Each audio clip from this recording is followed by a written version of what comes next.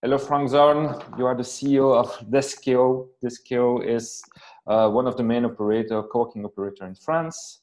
You are one of the member of the Knotel, the big US co-working operators known as Knotel, and you are the French subsidiary of this company. You operate 75,000 square meter in France, 50 buildings. Can you tell us a little bit more about Deskeo and what you are up now doing? Hello and welcome. I'm happy to present Deskeo and share a little bit of our thinking during the COVID pandemic. So Deskeo is a company that was founded 4 years ago in France, in Paris, by Benjamin Tabur and myself. We started off because we had experience in the past that at the time the offering, the office offering in the market was pretty limited. We know the traditional office market is long leases and very little service. Usually landlords propose actually an asset, and what companies are looking for is a product, something that works. And so we said there's an opportunity that we want to take where between landlords who need operators to create a new product, a more flexible and service-oriented product, and companies who are looking for those attributes, for more flexibility, for more services. There's a place for an operator such as Deskeo who can fill that gap and basically help two sides of the marketplace to meet. And so we started off with some smaller spaces, smaller companies, and over time, over the last 4 years, we have built a portfolio of 75,000 square meters. And with the distinct offering that is a little bit different from co-working, that is also different from the traditional offering that is actually in the middle, I would say, between the two. And our focus is really is more about companies like of medium size and large size, where as a company in the beginning of the evolution, and when there's only a few people, we believe that the co-working offering is the right thing to do. It's actually very attractive because companies don't have to invest. They can benefit potentially from the brand of the co-worker. They get the flexibility, the service that they need to start their business. Once they pass the mark of like 10, 20 employees, their needs change in terms of office space and the way they work. They want to build their own culture. They want to put their values on the wall, their own colors. Mm-hmm. They also start to specialize. So they may have different teams, a team of developers, a team of salespeople, and it's difficult to put them all in the same room and be productive.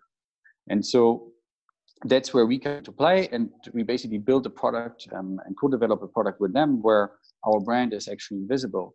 And we co-create an office that looks like their office and that suits their needs in terms of workspace. So number of meeting rooms, desks, so that their teams can be productive and it still has the flexibility that is needed and the service because we're an operator. Yes, so there is this layer of service and hospitality that you are bringing, but as you said, you are accommodating more bigger players, bigger companies, and so it's similar to the approach Knotel as overall, isn't it? It's this kind of positioning where they can accommodate and have bigger players and serve them from smaller team up to bigger team that can have their own environment. So is it right that that's the philosophy of the broader group you are in now? Yes, exactly. So Knotel, the two founders of Knotel, Edward and Amo, they started off with a similar approach, actually, serving the same needs in New York a little bit earlier. They started about 5 years ago, and they went a bit more aggressive. So they developed New York and built a big business there. went then already into other cities, went across the ocean, started London, bought a company in Berlin. And then we met about like 1.5 years ago with Edward, and he said, well, actually, we do the same thing. And we have the same understanding, the same of the market, the same philosophy of what we want to build. Mm-hmm. And we were looking for equity at the time to develop our business and to accelerate. And so we said, why don't we do this together? Because we're already in Paris, we have a big presence. For Notel, it was important also to be in Paris as one of the biggest European real estate markets. And so we joined forces and said, okay, we'll develop. Benjamin and I continue to develop Paris. We also have a few spaces in Lyon. And then we'll bring our knowledge to the table and help to develop the overall business. And I spent some time last year in Amsterdam, in Berlin, in Dublin to help develop the European offering for Notel. So there is a similar approach and move in Germany. I think you bought another. I think it's Ahoi that you has been integrated, which is a similar approach. When we discuss with them, we know them. They also were this big building with different floors where you had some either bigger companies in the area where you had smaller ones, and they could mix and mingle a little bit together. That was the philosophy. So now how is the European footprint for the group and including Deskeo and but you keep having those local brands operating. Is it right? That's how we see you, the group moving now in Europe, isn't it? Well, it depends a little bit on the market. So London was built internally. So it's Notel since the very first day. Notel, as you pointed out rightly, bought Ahoi in Berlin, and has now developed the Notel offering as well. So there's Ahoi. Ahoi has a building in Wedding, and it's more of a hybrid model where you have also meeting rooms, you have smaller companies, and some shared spaces, and also bigger offices. And but the most recent development in Berlin was all look more like Notel offices than Ahoi. And we have started last year Amsterdam. That was also basically built from scratch, so developed internally. Deskeo was already a brand when Notel came in as an investor, and the brand is very well positioned in France and in Paris amongst the real estate community. Also amongst clients, it's a little bit different. Also, we still have some hybrid buildings, and we also have a meeting room business. So we're not exactly like Notel, and we continue to use the Deskeo brand because it actually is a brand in the local market, and most real estate markets are local to some extent. So we want to capitalize on that. So.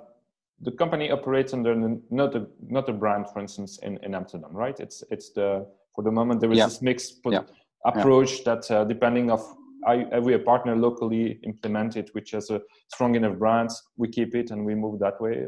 On another markets when it started from scratch, it goes under as a Notel. Exactly. Notel. So Amsterdam is Notel, Dublin is Notel. Overall, if a client wants to sign up for several markets, we operate under the Notel brand. However, in the local market, there is that distinction where when there was a brand before and it was significant, which is our case, and for Deskeo, then we felt that it makes sense to capitalize and use a bit on that and use the brand a bit further.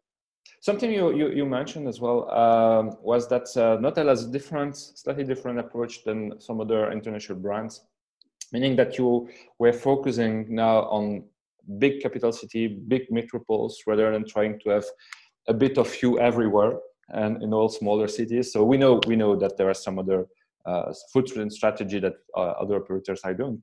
Why so? And yes, now we're in a different time where we're more and more to speak about people leaving the cities and the metropoles. There's been discussion in London about that, for instance, or New York.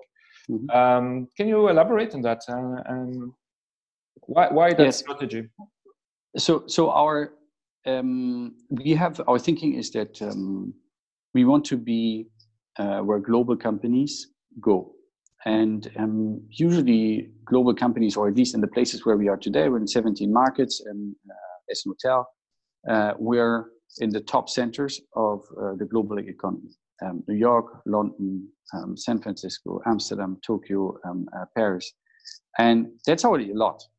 And there's a lot of concentration in those markets, and there's a lot of square meters, there's a lot of clients. And we felt that as a matter of priority, for us, it is important that we build depth in these markets, because that's where most companies go. And it's a local business. There's also physical and logistical components to it. So actually operating in many different markets has also some complexity to it. And so really our first focus is develop the biggest economic markets and be very present in those markets. And then potentially we may go to other secondary markets. What we also see is what you just mentioned. Due to COVID, there is talks in certain areas of the world that employees might move. Actually, companies may think to relocate certain employees to areas or to geographies where there's cheaper housing, maybe also cheaper talent. I think a lot about, we hear it a lot about San Francisco and Silicon Valley. And I think in certain areas of the world, that's true. I think generally speaking, we have also seen during COVID that working from distance is possible. So I'm sure that there will be more of that. I would say though that this is probably a long-term trend. I'd say that the short-term trend of more work from home, work from a distance, we will see a lot of that happening even right after COVID. People moving to other cities, it's a little bit more complex because it's, most people have family and a partner. So it's a little bit more difficult to do that step. But the suburb, it's certainly... They could start with suburb. Exactly. That's possible as well. That brings us to the other part, which is you made a survey in France regarding teleworking, all those new habits that were now widely embraced by many workers in France, everywhere in the world, but France is no exception. And one data which is striking is it says that 1 out of 2 workers in France fear that their employer asks them to go back to the offices as usual, and because of the what is called presential need that some managers see as something that it's unavoidable, and also that there is this need to, they could give up. 80% of them say, okay, we could give up our office tomorrow because now we experience this new teleworking opportunities, and we know that some things we used to do in the past are not needed. Where co-working operators like you can find a place in that new world? So let me just comment on the second statistic. So basically, what we found is we did 3 surveys. One 2 weeks after lockdown, then a second a couple of weeks down the road, and at the end of the lockdown we did the third one. And what we figured is, when you see the evolution, is that many employees actually said that they, after in the first survey, that they're actually missing the office because the situation was very special, right? It was working from home in a very special context where no one could go out. You have potentially the kids, your partner, the animals at home, and so it's not really the work from home situation that you would have during regular times. And people said, actually, I miss my office because I want to meet my colleagues, I want to exchange, I want to be able in a spot where I can really work. And then that changed over time. So the second survey, what we found is that basically people start to say, well, there's actually some good things about working from home. I don't have to travel for like 45 minutes in the morning and in the evening to go to work. So I save time. I can use it for other things. I can use it for my kids, for sports, whatever. There's also certain work that I can do better at home than I can do in the office. So we're all thinking about the big open space, where actually, if you have to do some heads down work, you need to be focused and concentrated. It's very difficult for most people to do that because offices are not built for that. And so there was the recognition of certain aspects that are very positive of work from home. And then people said, well, actually, I would love to continue to do that even after COVID and even after lockdown.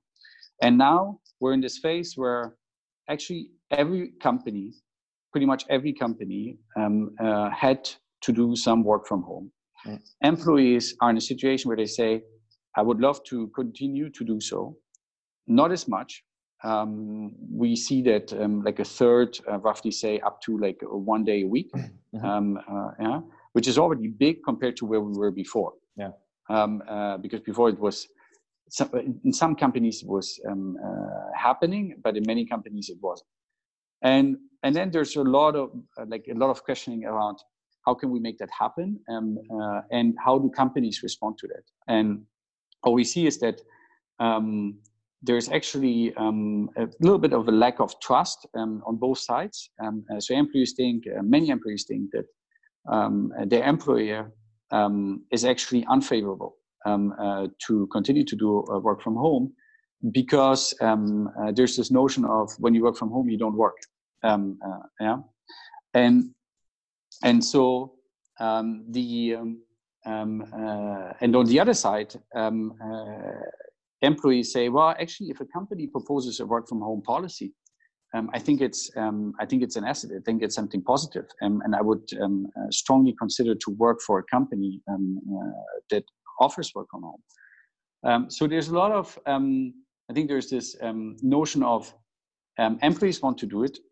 Companies are maybe a little bit more in a spot where they say, well, I hear that employees want to do it, but I don't know exactly how I can implement it.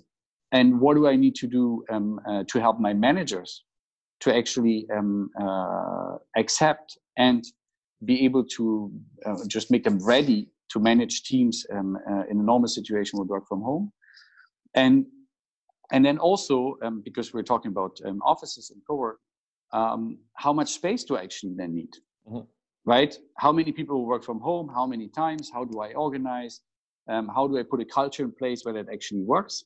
And then what does it mean for real estate? Do I need less office space? How much do I need? And the 80% that we saw is actually people said, if I can do work from home, 80% would say I would be ready to give up my personal desk, mm-hmm. and I would be able to do desk sharing, which is happening in many companies already, but not in all of the companies. And so there's a benefit also for companies to say, well, actually, maybe I'm able to reduce a little bit my footprint, real estate footprint. I save some cost. I can use that money and maybe invest in better offices where employees will come not because they're forced to come, but they want to come because they can do work and they can be productive. And also that's a notion that is becoming increasingly important. The notion of like having an office that is where you feel good. Because we spend a lot of time in the office, and one of the primary objectives obviously is to be productive. Yes, I go there to do work, but it's not only about work. And the question is also, what type of work are you doing there? And I think post-COVID, what will happen is that many companies will ask that question, what do I do with my office?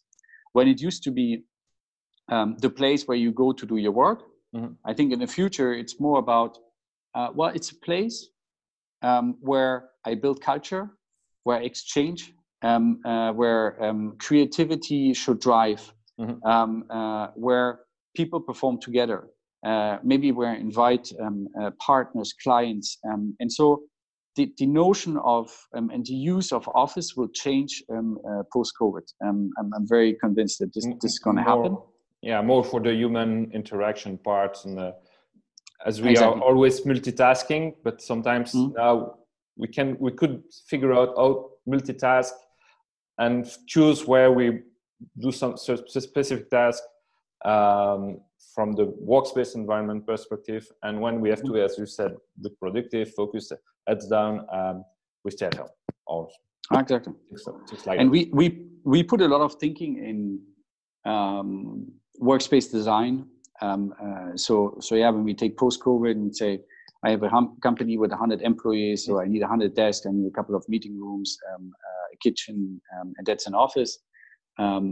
Then there is already the notion of activity-based workspace, where you rather ask the question, what do people actually do? What type of work do they perform in the office? And so I think that's getting, that will get a lot more attention as it will evolve now. And we're putting a lot of effort in it to understand, together with our current clients and also new prospects, is, it's going to change, and we will use the office differently. And so that also means that we will build it different in order to make it more attractive from productivity perspective, but also make it more attractive to employees, to customers who come to the office, because we mean to give them something that makes them come. Yeah, and then the hospitality expertise and the ability to create sound environment friendly, with well-being in mind, that becomes an unavoidable feature that the workspace has to have. And maybe it's better to let experts in that put that in place and operate it, just instead of just having to do it yourself. That's also the kind of message we hear more and more so from the co-working industry, isn't it? Yes, absolutely. Brilliant. Frank, thank you so much for the discussion. Wish you the best with the recovery and development. I'm sure you're on the good track, and maybe we will see you in Vienna for the Co-working Europe conference. And, with pleasure. And in the meantime, take care and all the best.